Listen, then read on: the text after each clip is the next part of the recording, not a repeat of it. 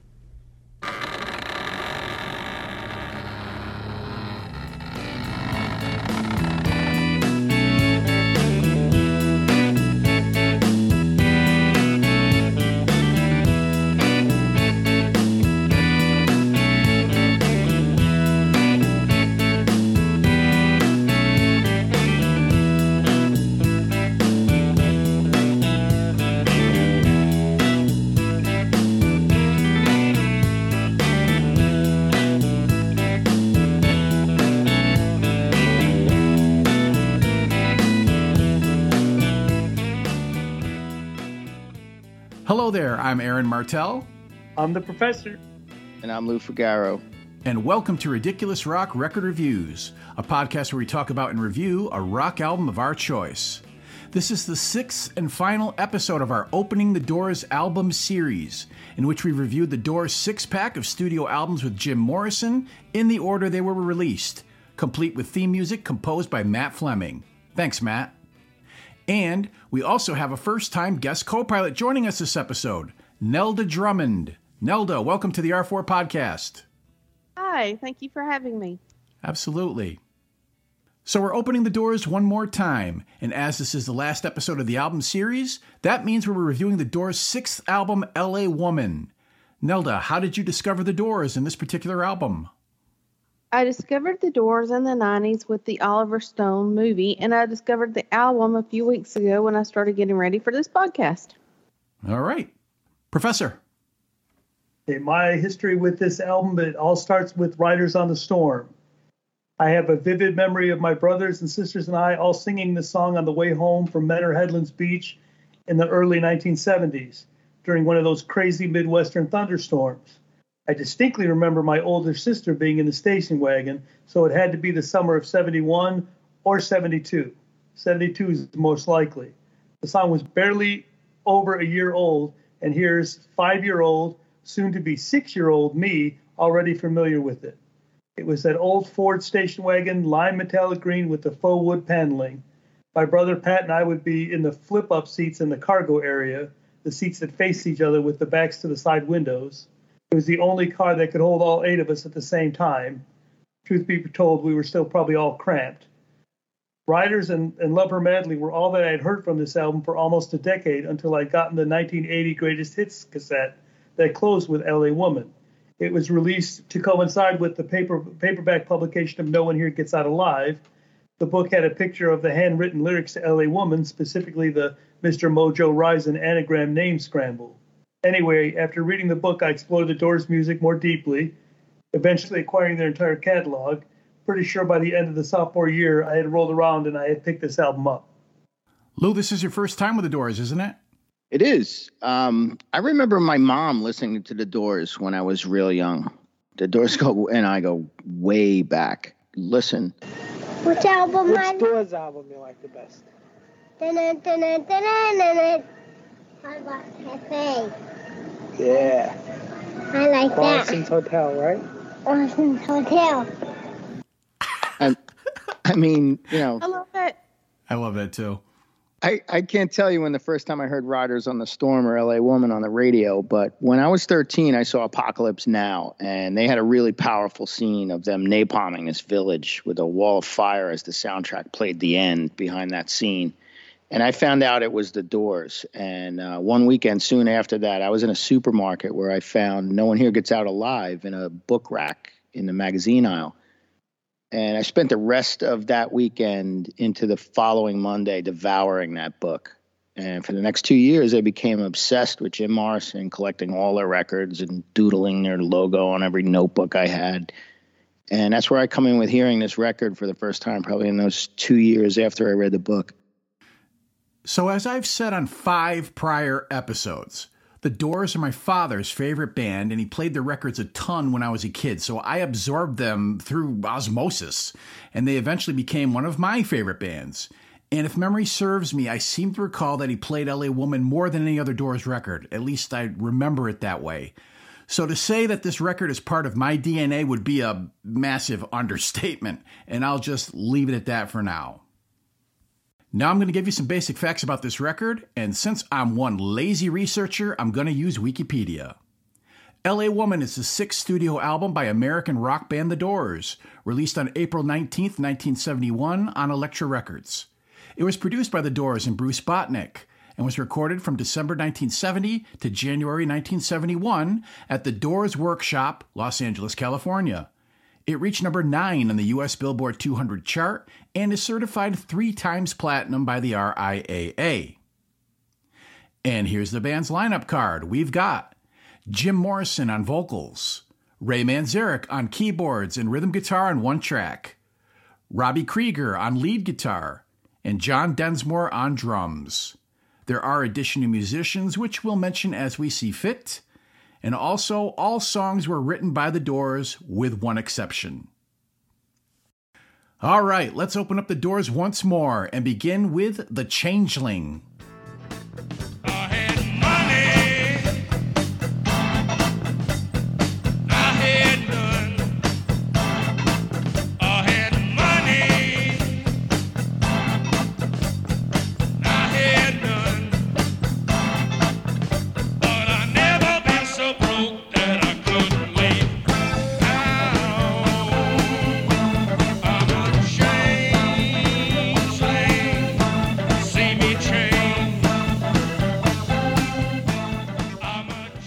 Nelda, what do you think? I thought this song was okay. It sounds like he's getting ready to leave because of the charges for profanity and indecent exposure. Prof.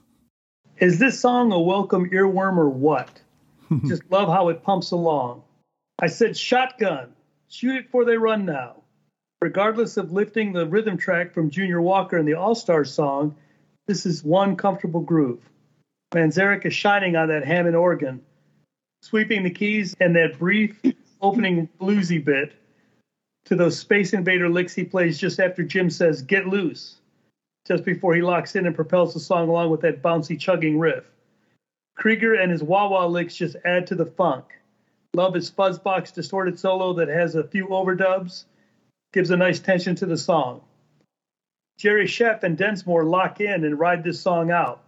I know it's sacrilege to even hint that the band would sound better with a bass player, but this song is proof positive. What a solid engine to the band they provide. This was the first song that they recorded for the album, although they already had L'America in the can, but we'll get to that. To be in the room when they recorded this would have been fantastic.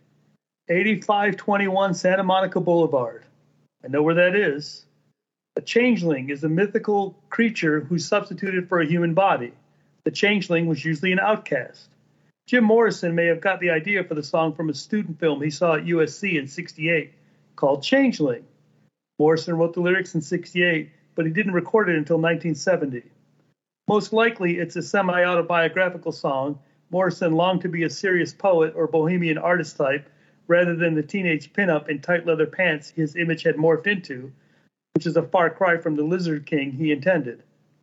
This was released as the B-side of The Riders on the Storm. And of course, my only gripe about this song is the fade out. It was played briefly on their tour in 1970 before they recorded it. The only recording I found was from the Dallas State Fair Music Hall on November 12, 1970, their second to last performance. The song was a little different from the studio version, mostly because it didn't have Jerry Sheff in it. That's all I got. Lou. This wasn't one of my favorites back then, but I've really grown to like it. You're right. It's an earworm, and it's been in my head for days now. I thought he was making up words again, that Geduk, but you're saying it's get loose. But he's in full swagger. Jimbo, living uptown, downtown, all around. He's had money, he's had none. Never been so broke that he couldn't leave town. Yeah, baby. Think he's thumbing his nose. You're right, Nelda. He's thumbing his nose at that lawsuit he was on trial for. Yep. He knew he did it. You know he did it. That was the thing with him, though, is that that was his frustration with being a rock god, was all you want to, you don't want to hear my poetry. You just want to see my ding-a-ling. Well, I don't know if you guys, I have a couple of their Bright Midnight recordings that they recorded, the full concerts for the Absolutely Live. And they were a fantastic live band. Oh, yeah. But their reputation at the time was people went to go see him freak out instead of hear the actual music. Yeah, it's true. That's kind of what they were looking for. That's the audience changed on him, and he didn't particularly like it. So I think that's why he did what he did in Miami. I know he ran into trouble in New Haven, but hey, you can't always get what you want.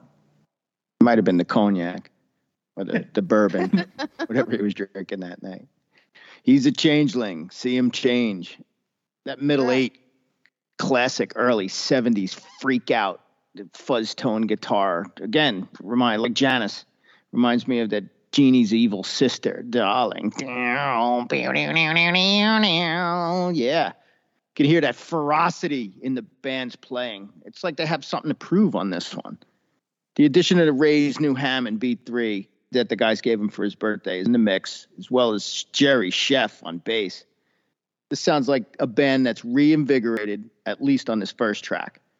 I didn't think they took this one on the road, so I was surprised to hear that, Ray. But can you imagine your mom and dad or elder or whatever, elder sister, just back at the show, 69 to 70, just absolutely fucking raging to this, like you'd rage to an Iron Maiden show like 10 years later.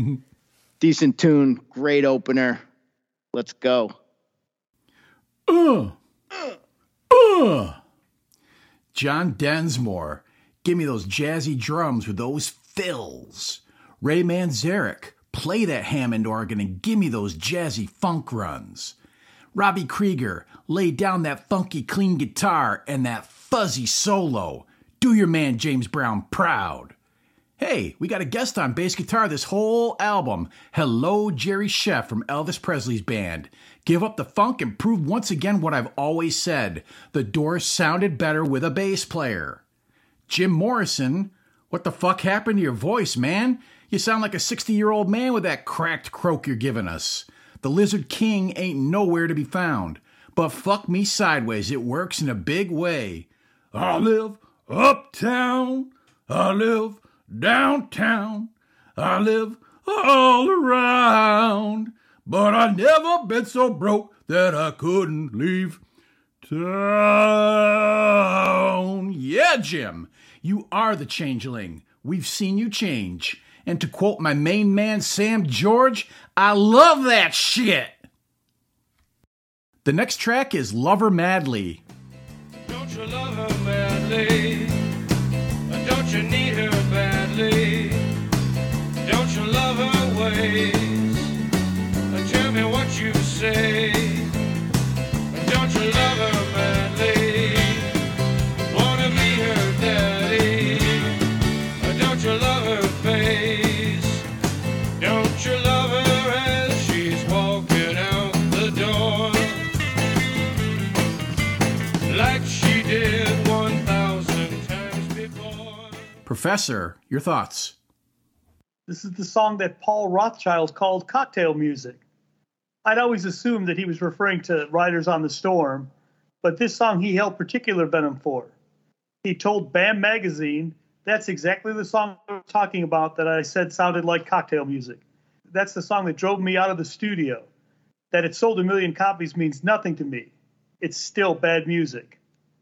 Sounds like sour grapes there, Mr. Rothchild.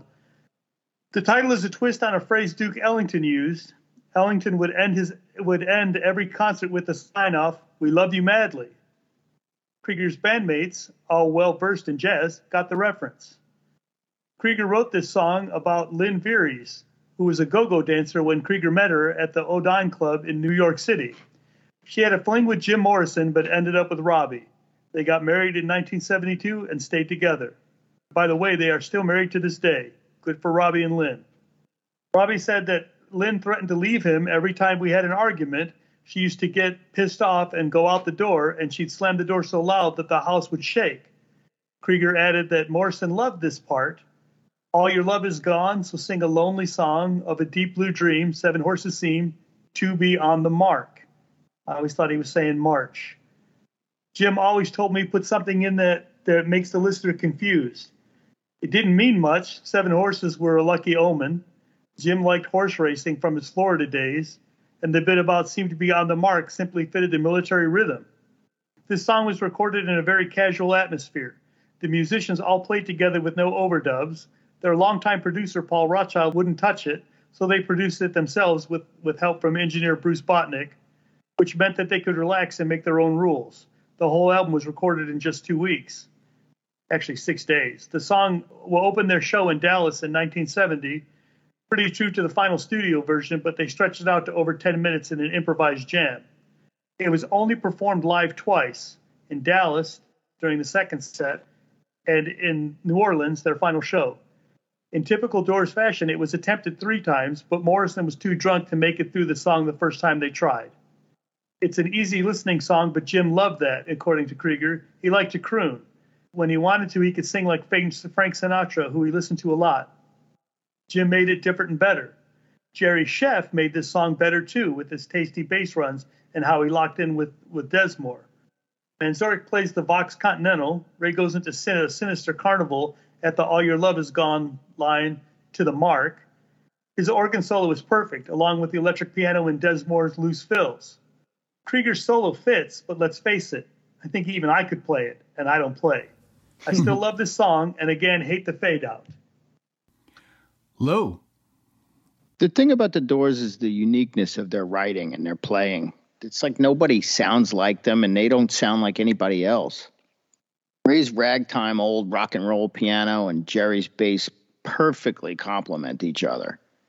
Usually Ray's left hand would be bringing up the bottom end, and this time Jerry's right out in front, and he's a welcome addition to this new sound.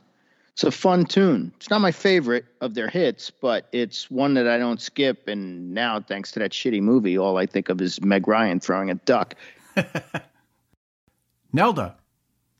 I love this song. It's one of my favorites since the 90s. It's happy, it's upbeat, and I think Jim's voice sounds great. He, to me, sounds like the old crooner of before, and it's just a great beat overall.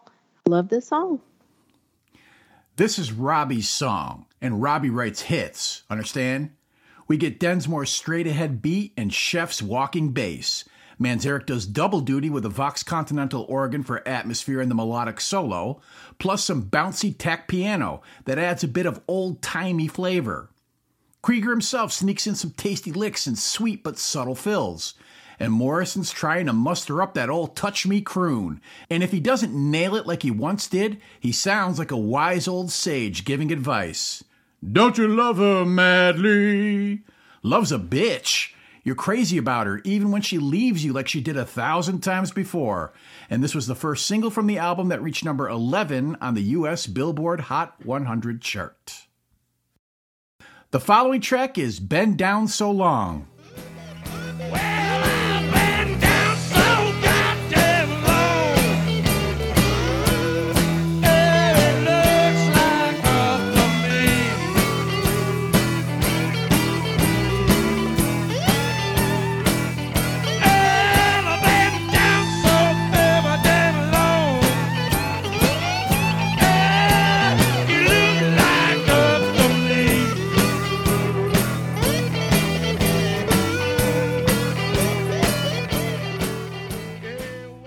How about this one, Lou?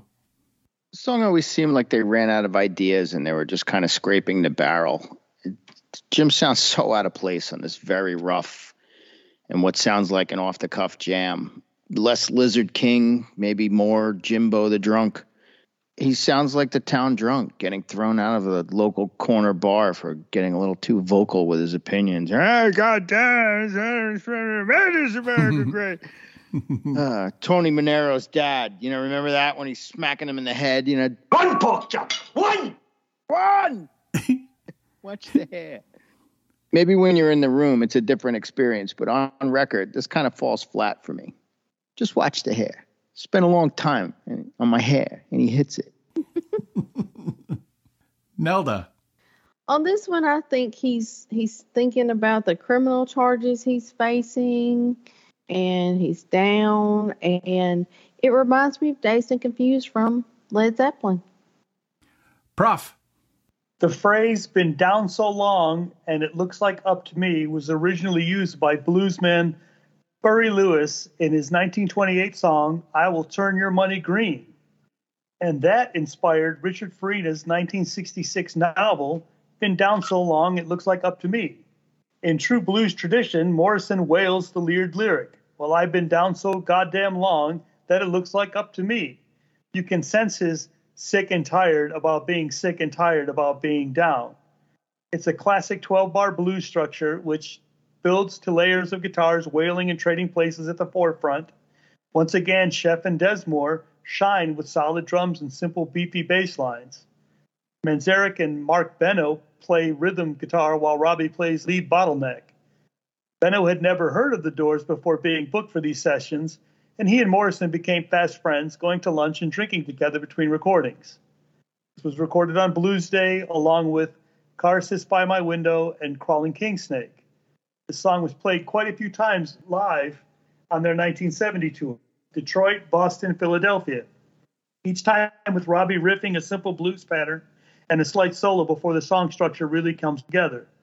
Also, Morrison makes a great comment before the song in Boston about a special treat, how the audience will not be seeing his genitals that night. I recommend seeking that one out.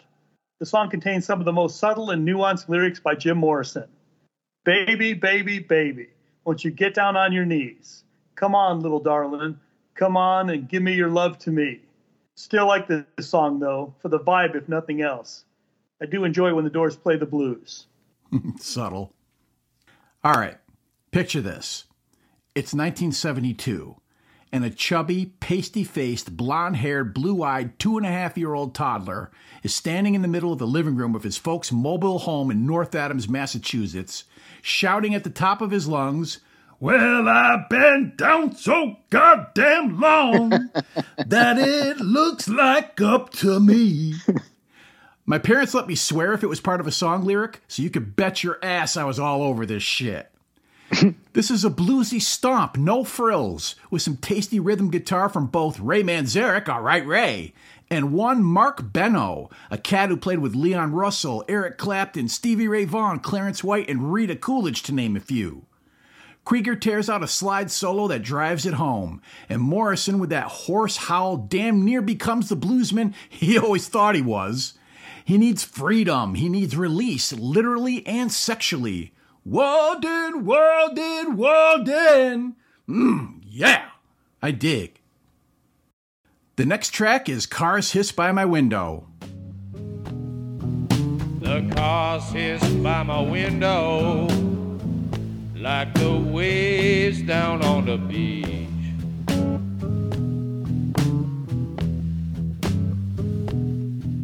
I got this girl beside me, but she's out of reach.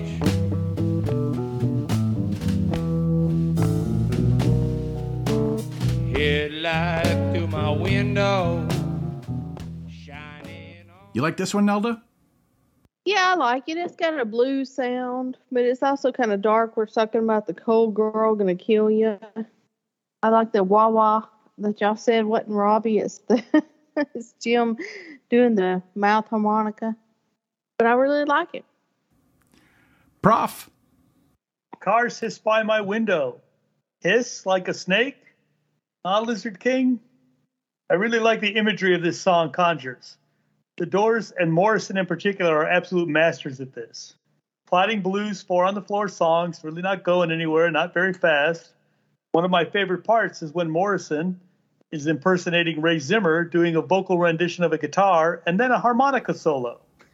It comes off as filler, but this is just fun.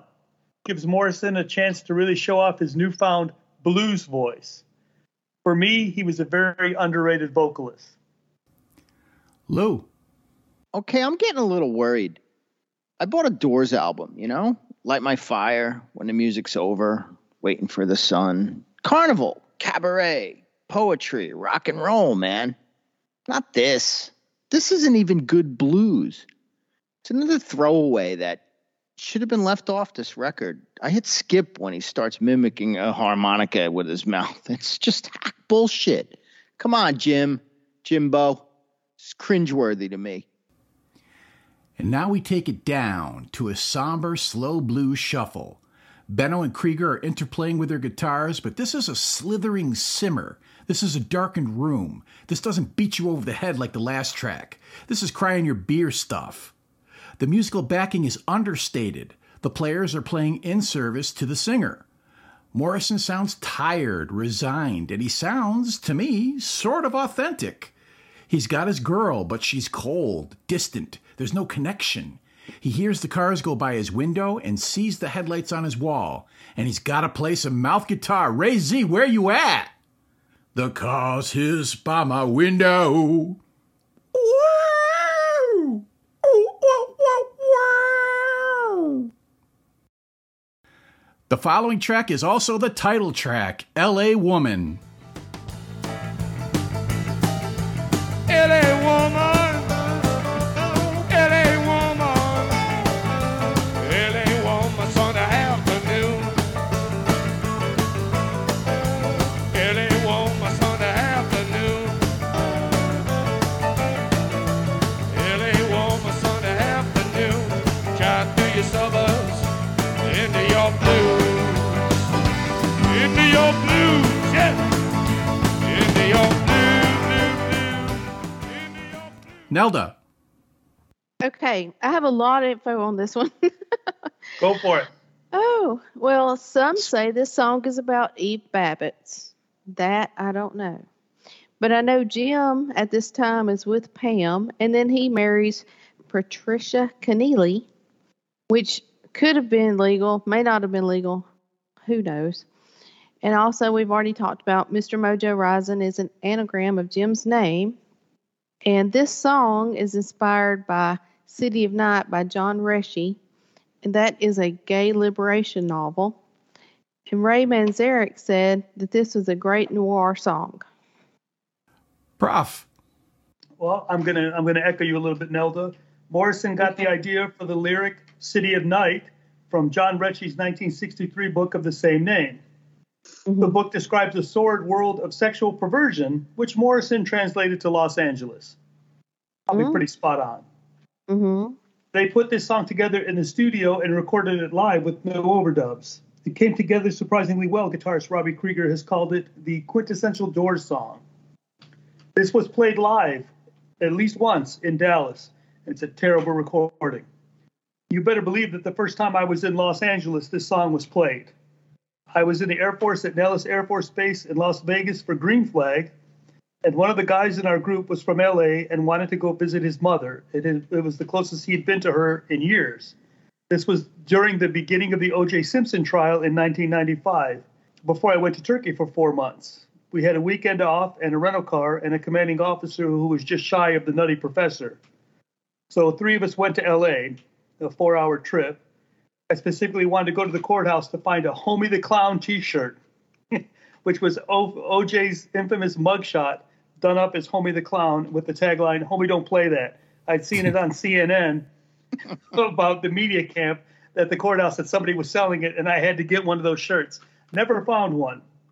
We had a great time driving to LA in the desert and the city and back, totally at risk of being AWOL. But what's the fun of life if you don't take chances? Incidentally, that was the very Green Flag where my partner in crime and I received an Air Force Achievement Medal for our key input in defeating the Red opposition forces for the first time in Green Flag history. Talk about risking the fire for fame. Mr. Mojo Rising indeed. Love this song, always loved it. Don't always know what he's talking about in it. I know he's describing LA burning in the hills, and LA's a pretty seedy town, and the first time I visited in 95, it was still a pretty seedy town. That's all I got. Lou. Okay, now we're back on track. After those last two, this is a welcome closer for side A. Lizard King's back in action. Another musical magic carpet ride. What sounds like a stream of consciousness poetry telling us of a lucky little lady in the city of light. I'm not going to try to interpret it. You guys did a great job. The tension the band creates through the song just builds until it peaks. Jim talking about cops and topless bars and a lady so alone, so alone, so alone, so alone, yeah. Jimbo's got her fired up now. The band slows to that jerking halt like a sputtering engine. The song's dirty. It's pure sleaze, pure sex. It's really like a good BJ, you know. Slowing down so you can enjoy the moment a little longer. Jim knows what he's doing. Before the band's driving him back, he fires back up and starts rolling back into the road, building more and more tension, Widening that little rubber band. Back up again. Mr. Mojo rising till Jimbo's going to release it all. Screaming, woo, yeah, drive. Robbie lets it fly as Jim moans something intelligible, you know, that, but it's cool, right? Sort of turns all Jerry Tyler for a second. Right back into that refrain. This motherfucker keeps going like a fucking freight train. Overzealous girlfriend, you know, giving you that Indian burn from the Jane's Addiction song. Working it, LA woman. You're my woman. Great comeback from an iffy side one. Well, I'm going to do a whole lot of what Lou just did. Fuck it. It's the Last Doors episode. I don't give a shit. 7 minutes, 50 seconds worth of a sprawling, warts and all love letter to the Doors' hometown as embodied by a woman, or more specifically, Morrison's longtime squeeze, Pamela Courson. Manzarek does his thing on organ and tack piano again. Benno and Krieger play complementary guitar licks. Densmore really has freedom to cut loose and wheel out those snazzy fills. And combined with Chef's pulsating bass, this song has serious groove, son. This astounding music is telling you the story, which is good, because Morrison's barely intelligible. Where do you gonna be the go? But you don't give a fuck, because our man is selling you his city with its Hollywood bungalows, freeways, midnight alleys, cops and cars, and topless bars. Oh, not another Los Angeles. And then we slow it down to a dark, scuzzy pace. And we crawl down one of those alleys where we find Mr. Mojo rising. Mr. Mojo rising. Riding, wow, yeah, bang, whoa, fuck, holy fucking shitballs, Batman, do I love this song. And it wasn't released as a single, but it may as well have been, because classic rock radio eats this shit up. LA woman. So let's flip the imaginary record over and drop the imaginary needle on L'America. I took a trip down to L'America. You trade some beats for a pint of gold.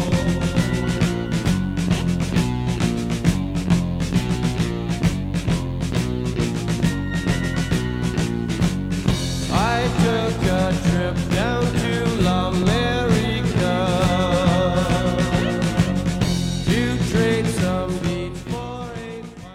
Professor, lead us off.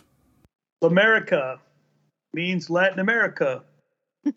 The Doors recorded this months before the other songs on LA Woman. It was intended for the movie Zabriskie Point by Italian director Michelangelo Antonioni, whatever, I can't even say his name. He rejected the song, so the Doors put it on this album. The Italian director had notably tapped the Yardbirds for 1966 Blow Up, and appeared he might do the same this time around for the Doors. He visited the band in the recording studio, but their intensity, not to mention the volume of the song, proved too much for him to handle at close range. Manzarek said we played it for him, and it was so loud it pinned him up against the wall. The Doors were in good company by being rejected by him, though. Jerry Garcia, John Falley, and Pink Floyd also had work rejected for this soundtrack. The song musically and lyrically conjures traveling through the desert of the second or third world. If you've ever been south of the border, away from the usual tourist parts, this song will make complete sense to you. The song was almost completely fit in the can before these sessions, except for some additional guitar parts added by Benno. It starts off with a beat that conveys a sense of dread and misery, with Manzarek shimmering Hammond notes as Morrison sings about ripping off Latin America, beads for gold. Densmore and Krieger keep the surge going until musically they turn carnival again with the lyrics. Come on, people, don't look so down. You know the Rain Man is coming to town. He'll change your weather, change your luck. He'll teach you how to. And if you have a decent pair of headphones, you can hear what he's going to put there. Find yourself, L'America. The music builds into a demented merry-go-round gone really wrong, seemingly about to spin out of control until it shifts into a happy street carnival song. Friendly strangers came to town, all people put them down, and then back to that unrelenting beat of full heat, dust, and dread. Seems a little bit out of place for this album. Lou. It's very out of place, even for this album. What the fuck, man? Sounds like Robbie tuning his guitar, or somebody in a music store trying out like something new. You know, it's the same with Raised Keys in the beginning. It doesn't put me in a good place. I really don't like this song at all. It kind of sounds like they were rehearsing in different spaces. It really, to me, it really needed to be worked some more in the studio or something. This is another one I think shouldn't have been here. Nelda. Okay, I try to be optimistic, so I'm going to say that I like the beginning part where Ray is playing, but the rest of it I don't really like. Jim's voice sounds flat, and I just don't like it. Krieger leads us off with some dark, moody guitar noodling. Manzarek sprinkles in some spooky spectral organ, and Densmore cracks some Marshall-style drums on this sinister, menacing number that kind of harkens back to the first couple of Doors records, where the band sounded more scary and dangerous. It does feel a little bit out of place here. Morrison's voice is heavily reverbed and ghostly as he sings about L'America, short for Latin America, and the lyrics are very oblique, but our man seems to be visiting down there with his pals to do some trading with the locals, most likely for drugs. The menfolk don't like the stranger's presence there, but the little girls, they understand. I took a trip down to L'America. The next track is Hyacinth House. What are they doing in the Hyacinth House? What are they doing in the Hyacinth House to please the lions? Yeah, this day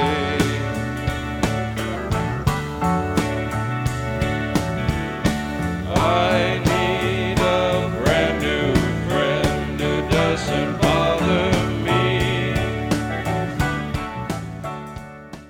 Lou, let's have it. All right, this is an improvement over the side's opener. I'm not going to interpret what old Jimbo is singing about. Ray will probably do it really well. But this is definitely more Doors-like, if not Doors-light. It's another one that should have been kind of fleshed out more. Not my favorite, but it's not unwelcome. Nelda. Yes, I love this song. It's very nice and beautiful, and it's just great. I love it. I believe it has something to do with the Greek myth, the beautiful lover of Apollo. But I'm going to leave all that to the professor, too. All right, Prof, give it to us. Okay, don't sleep on this song. It starts so gently with that guitar riff. Hyacinthus was a young love of the Greek god Apollo. Apollo accidentally killed him, and from his blood sprang forth the hyacinth, a plant with fragrant cluster of flowers. The song was written at guitarist Robbie Krieger's house, which inspired some of Morrison's lyrics, with its flowers, the hyacinth, and cats, which he called lions. The song of longing, looking for a friend who doesn't bother, trouble, or need him, a genuine friend. According to Uncut Magazine, the line, "I see the bathroom is clear," was literal. Morrison's friend Babe Hill emerged from the bathroom just as he was writing that verse. Seems kind of like Kismet. Jack of Hearts, that's the Christ card, or also known as the Sacrifice. That was the last play he had, he said. The vocals were recorded in the Doors' workshop studio bathroom for a fuller, more resonant and melancholy effect. On this song, for me, Morrison's voice has a richer quality to it. He's not straining. He's crooned before, but this song has an added element. And Manzarek's composition references Chopin's Polonaise in A-flat during the organ solo. This song is crazy because it's just so 60s and dated.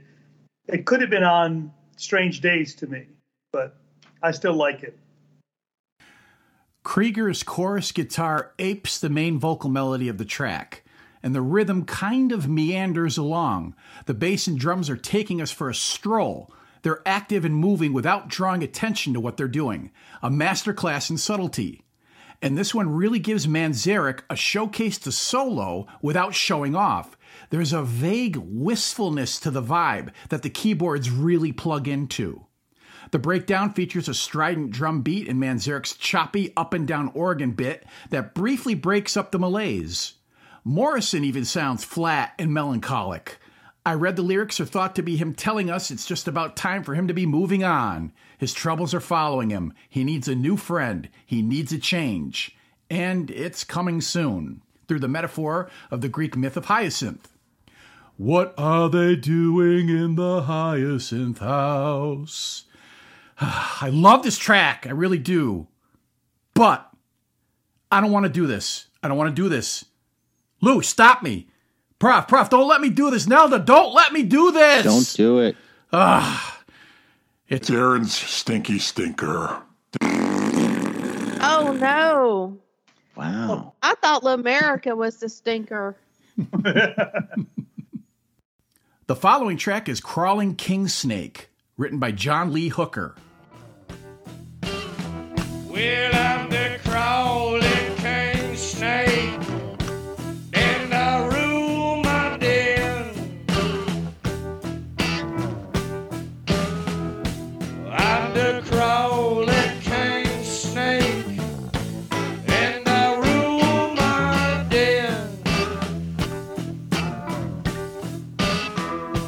You don't mess around with my mate, gonna use her for myself. Nelda, hit us. Well, that's what I was going to say. That it's a blues song written by John Lee Hooker, but it's a metaphor for sex. And that sums it up. Prof. Okay, it was recorded on the final day of recording in the sessions that was known as Blues Day. The Crawling King Snake fittingly sees plenty of guitar slides atop a slow, slippery groove. It was first recorded by Big Joe Williams in 1941 and was also adapted by blues legend John Lee Hooker in 1949. To quote Jim Carrey, or to paraphrase Jim Carrey from the movie Liar Liar, I've heard better. It's another, and this is a quote, this was a great quote, I heard about this when I was researching this. Another 12-bar blues and clearly more of an improvisation. It's probably the album's most forgettable song, but hey, that's a bit like saying it wasn't the best sex you've ever had. You'll definitely have worse 4 minutes and 57 seconds. This is my Lou. This one isn't as annoying as the last two attempts, but it's still filler on this record. What is it with this guy? He wants to sound like Frank Sinatra or Muddy Waters. It's a big stretch. It's a rehash of I eat more chicken any man ever saved. Been there, done that, Jimbo. Robbie Solo sounds like he was having a seizure from too much cocaine. And the rest of the band sounds like they couldn't wait for this to end. And I'm kind of with them. Sorry, guys. I think the reason there's some of these filler songs on it is because they had to record it in a week. He was a drunk, and they had to keep him kind of like right. Yeah, they had occupied. Right. They had to wrangle him. Do they have to caffeinate him? Probably. Yeah, just at least get something before he passed out. And he got the session guitarist drunk with him. Yep. Even Elvis is bassist? No, I don't know if Elvis's bassist fell into that trap, but Bino certainly did. Mm. And this is what he wanted to do. I think he really always wanted to be a blues singer. I mean, the Doors played blues covers from the very, very earliest days. Oh yeah, you heard that 66 thing that I gave you. It was all that's blues. That's almost all blues covers. Yeah. So I mean, that's at the London Fog or the Matrix sessions. London Fog. Okay. Ooh, I dig Krieger's ugly little guitar lick. It's nasty and slimy like a serpent. Then it's joined by Mark Beno's second guitar, and the two work that voodoo blues magic, while Manzarek jazzes it up on organ, and as usual, our rhythm section holds it down with jazzy drum fills and slippery bass slides, and everybody knows that I love me some bass slides. Morrison musters up that craggy blues bellow again as he tells you he's the crawling king snake and he's in charge. He ain't letting her get away. She ain't messing around. He's going to use her for himself. I love the John Lee Hooker solo boogie blues original. I mean, he's one of my favorite blues artists. And this track, though, has a very different feel. It's a different beast. But I feel like it pays the proper homage to the Hook without copying his style. Well, I'm the crawling king snake, and I rule my den. The penultimate track is The Wasp, Texas Radio and the Big Beat. I want to tell you about Texas Radio and the Big Beat.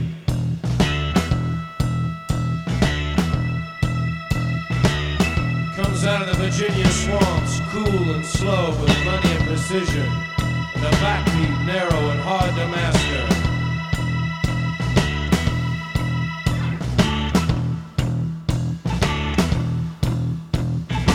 Some call it heavenly in its brilliance, others mean and rueful of the Western dream. Prof, hit us. Since Texas Radio refers to the high-powered Mexican radio stations broadcasting across the border in the U.S., that's what this song is about. ZZ Top's Heard It on the X deals with the same theme. All Mexican radio stations have an X in their call letters. These stations were not restricted as to how many watts they could transmit, and they used to bleed into U.S. radio stations and override them. And before he went to L.A., there was a very famous DJ that used to broadcast on them, Mr. Wolfman Jack, who came from Virginia, from the swamps, to Texas, or to Del Rio, Texas, and he would go across the border and broadcast on these, and that's kind of what Morrison's talking about. This was originally a poem Jim used to recite at concerts between songs, most notably at the Hollywood Bowl in July 1968, with Mick Jagger and the Rolling Stones in the front row, and Mick Jagger had Pam sitting in his lap. And that is my superpower, is to be able to bring the Rolling Stones into any podcast. Anyway, I love how this song plods and Manzarek's accents on top of that pocket created by Densmore and Sheff. Morrison's spoken words paint such vivid images. They are saying, forget the night, live with us in force of azure, or force of blue, in case you were wondering. Out here on the perimeter, there are no stars. Out here, we is stoned immaculate, which is basically the late 1960s. I like the, I'll tell you this, no eternal reward will forgive us now for wasting the dawn. One of my favorite organ solos by Manzarek is in this, and he gets some space noises out of that organ after his solo and before the song's crescendo. I always like this tune, and it's not just because I'm from Texas. Lou. I love the riff. I love the sound of Ray's keys and how they slide into this classic. That beat 3. Love it. Jim says, I want to tell you about Texas Radio and the Big Beat, and you want to listen to what he says. I love the stream of consciousness, the poetry over this fierce, heavy jam. This is the Doors. This, not that half-hearted, entitled white boy blues they fumbled their way through on half this record. Robbie's solo over Ray's pounding out those chords on this overdriven Vox, whatever he's playing. Jerry's heartbeat bass line just send you into a trance. I love this. Lyrics in the middle section are funny, even though they're not meant to be. Nelda. I had a lot of the same things that Ray had, except I also had that the verse comes out of Virginia swamps and cool and slow with plenty of precision is a reference to when Jim lived in Alexandria, Virginia. Yeah, I saw that where he would go to the juke joints. Mm-hmm. Yes. Yeah, I read about that too. I did not know that. Yeah, this is a weird one. The verses feature palm-muted guitar licks, a stomping, thrumming rhythm section that boom, boom, boom into your brain, more jazz light organ to tie it all together, and some deep voice spoken word poetry. The chorus brings us a circular musical pattern that all the players latch onto and ride out until it runs out of steam. Manzarek treats us to another organ solo until he gives way to Densmore, who gets an extended fill section to pull us back towards the finish. Morrison's voice is booming out as he refers to Texas radio, which were actually high-powered Mexican radio stations that carried into Texas in the 1950s. But shit, man, this was poetry he had around for years, and they just set it to music. I've got no friggin' clue what the fuck he's talking about. The whole thing sounds cool. That's all that matters. I won't tell you about Texas radio and the big beat. Soft, driven, slow, and mad like some new language. And that brings us to the final track, Riders on the Storm. Riders on the storm.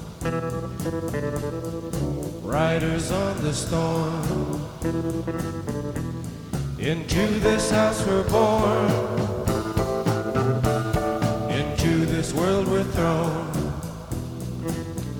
Like a dog without a bone, an actor out alone. Riders on the storm. There's a killer on the road. How about this last one, Lou? Oh, man. Paul Rothschild left his project because he said the Doors were making cocktail music. Isn't that what you said? If this is what he was talking about, then I'll have another round, please. Holy mother of toilet seat. This is the epitome of cool. It's a jazz ride on the drums. Jerry Sheff's slinky bass line that drives this. Robbie's tremoloed out guitar. Just Jimbo brings us on this ride. Tells the tale of the killer on the road. Music feels like a midnight ride through the desert. You can almost feel your ass sink into that lush Corinthian leather and front seat of your Cadillac. Or was that a Cordoba? As you ride off into the night towards the city of light. It's where it drops you into a perfect state of bliss. It's like sonic heroin. It's what you need, man. I love this song. This is one of my favorite Doors songs. Nelda. Yes, I agree. This is one of my favorite Doors songs, too. The first time I heard it, I visualized it. And I also heard that Jim had the rain and the thunder added. I also heard that he was very interested in 3 serial killers, Billy Cook, Charles Manson, and the Zodiac Killer. It was said that the Riders on the Storm was inspired by the Billy Cook story. Professor. So during the early rehearsal jams that became sessions for the LA Woman, the Doors began riffing on Stan Jones's galloping 1948 country western hit, Ghost Riders in the Sky, made famous by Vaughn Moore. Robbie was playing his twangy guitar. Ray Manzarek recalled in Mojo Rising. And Jim went, I've got lyrics for that. And he had Riders on the Storm. The moody words fit the equally foreboding music, and Manzarek's driving keyboard figure shifted the melody from Yippee-Ki-Yay to a lonely desert highway. I knew this all along. I don't know how I knew this, but I knew that this had to be a take on Ghost Riders in the Sky. It was Morrison's idea to alter the title to Riders on the Storm, as well as to blend elements of his own defunct film, HWY, An American Pastoral, which it's on, somebody made a video of his film into Riders on the Storm on YouTube.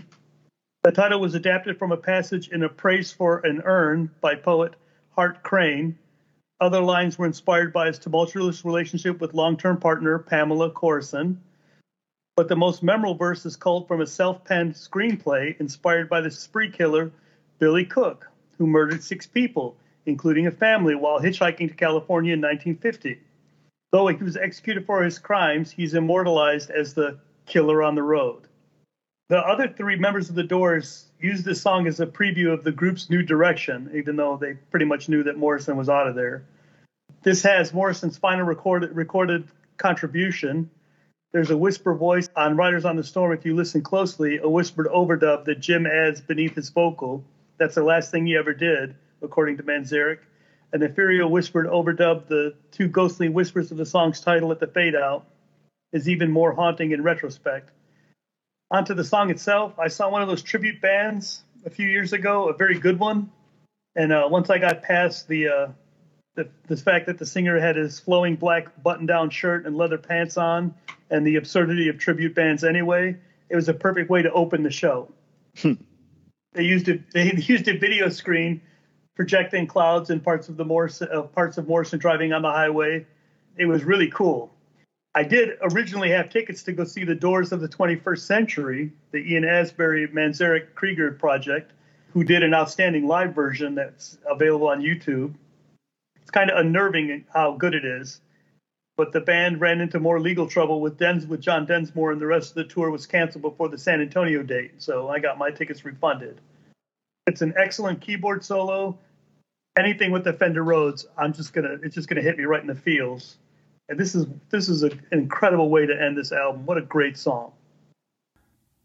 The rain and thunder roll in.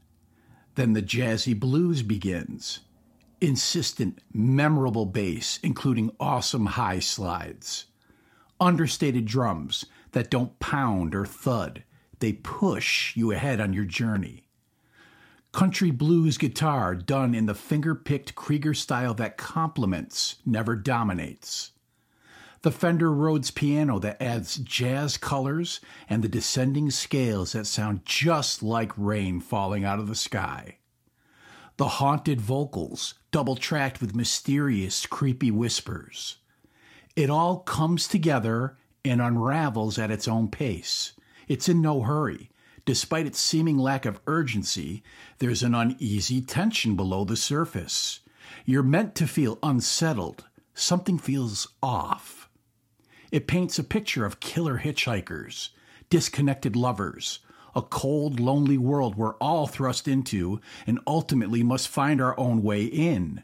We're all a part of it. We all ride the storm of life.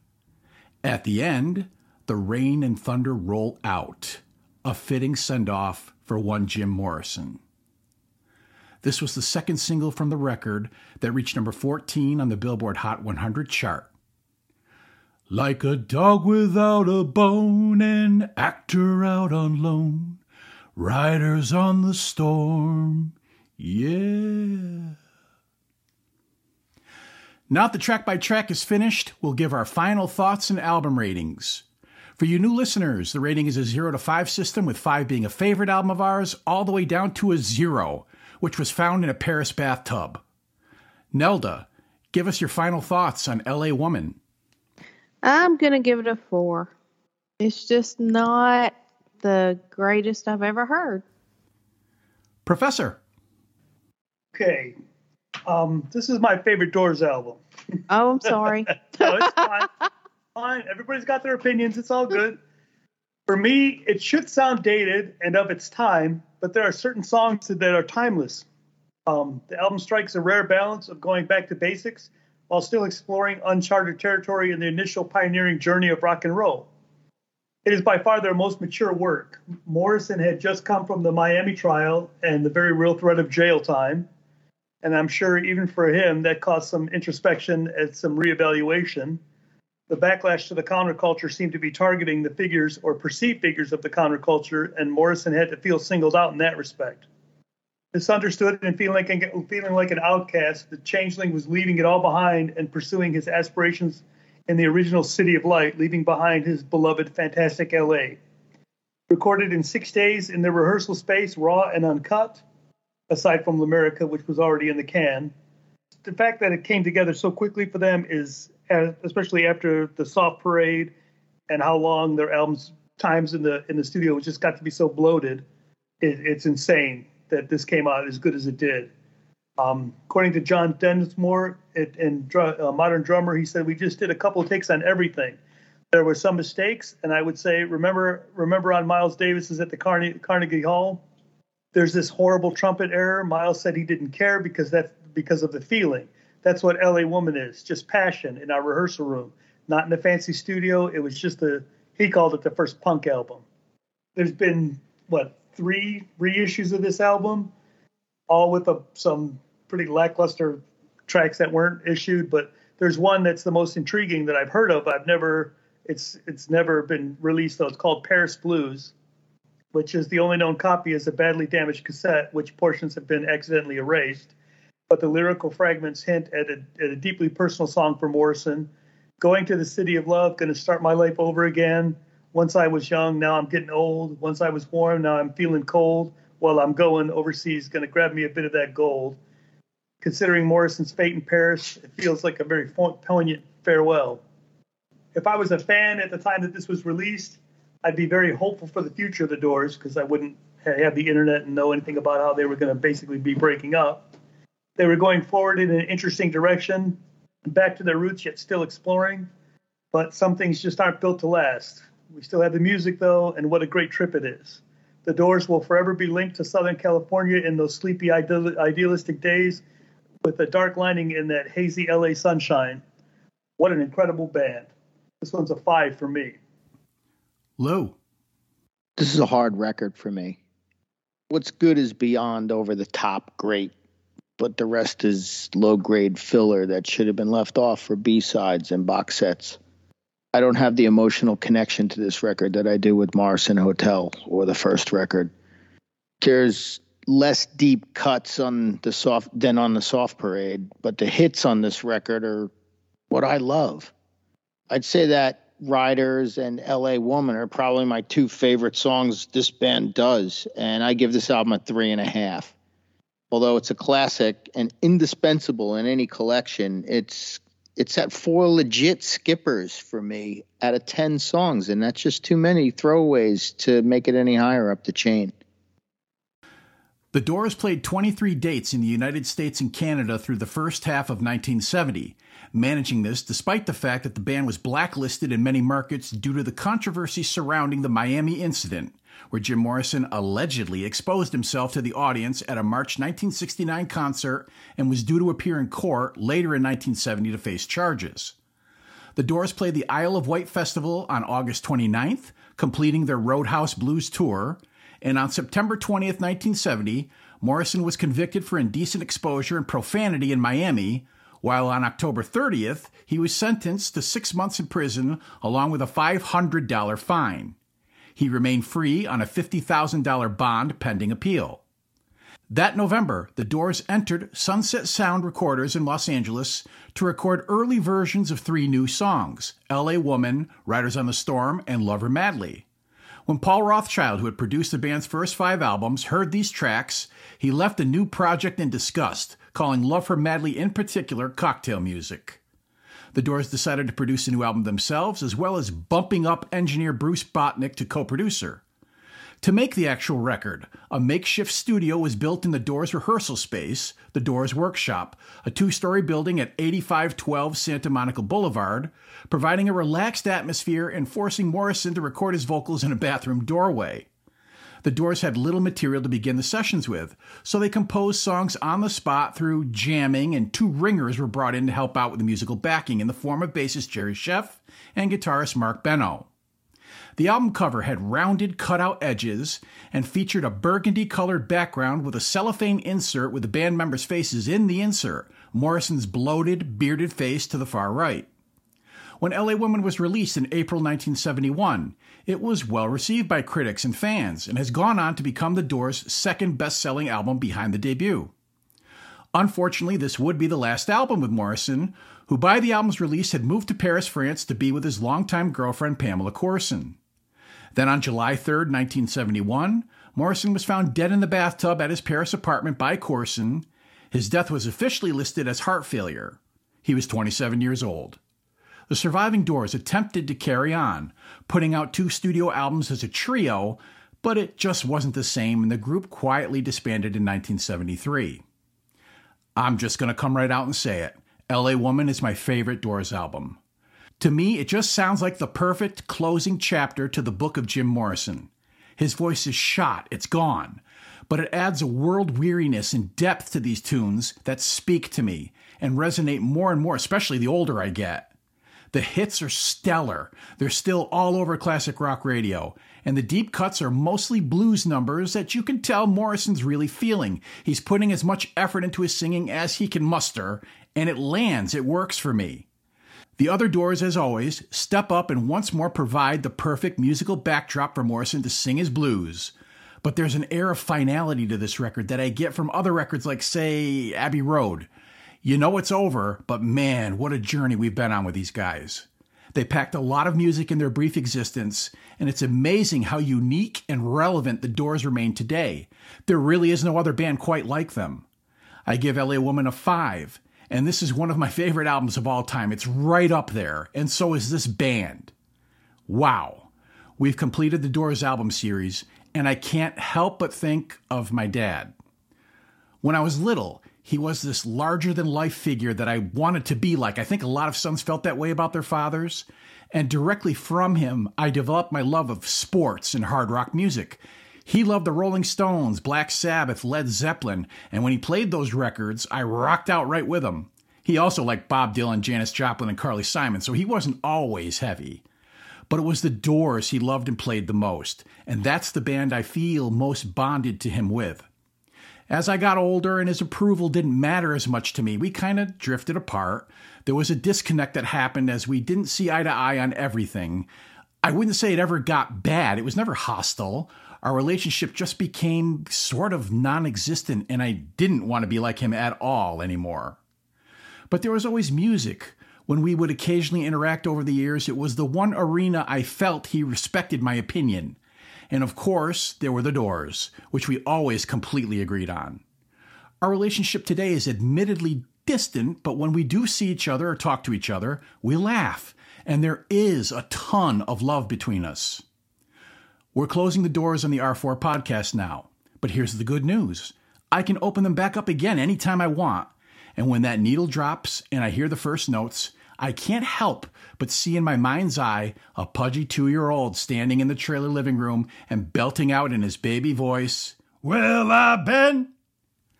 I'd like to dedicate this album series to Francis Aldi Martel Jr. Thanks, Dad. And from the R4 podcast, Raymond Daniel Manzarek Jr. and James Douglas Morrison. Rest in peace. Now we'd like to thank Nelda Drummond for joining us as we close the Doors. Hope you enjoyed yourself. I did. I very much enjoyed it, and I appreciate you letting me be involved. Very cool. Is there anything you want to plug or tell the listeners about? Can't think of anything. Fair enough. And that's going to do it for this episode.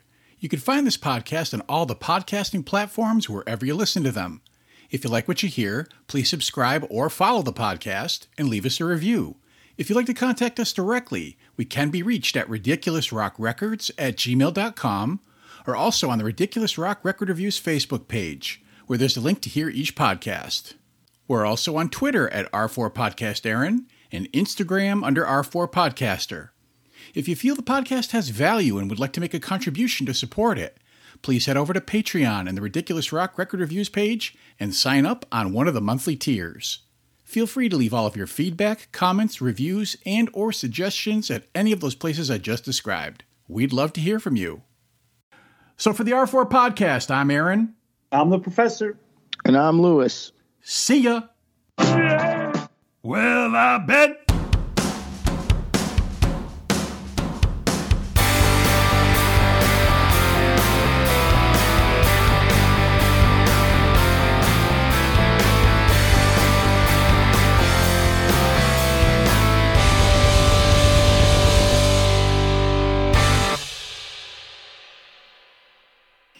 The following track is Been Down So Long. Wait a minute, you skipped me. Nelda, I am so sorry. You should have said something. Wow. I do that on occasion. I apologize. Now that I'm going to cue you in. Thanks for saying something, though. I just would have kept rolling. I do it all the time. Yeah. Especially with the host. It happens. It's not intentional. All right. Now that I'll cue you in. Guys, it's so cool that you isolated that. I always laugh my ass off every time I hear him say that. I laugh my ass off every time I hear that. I love it.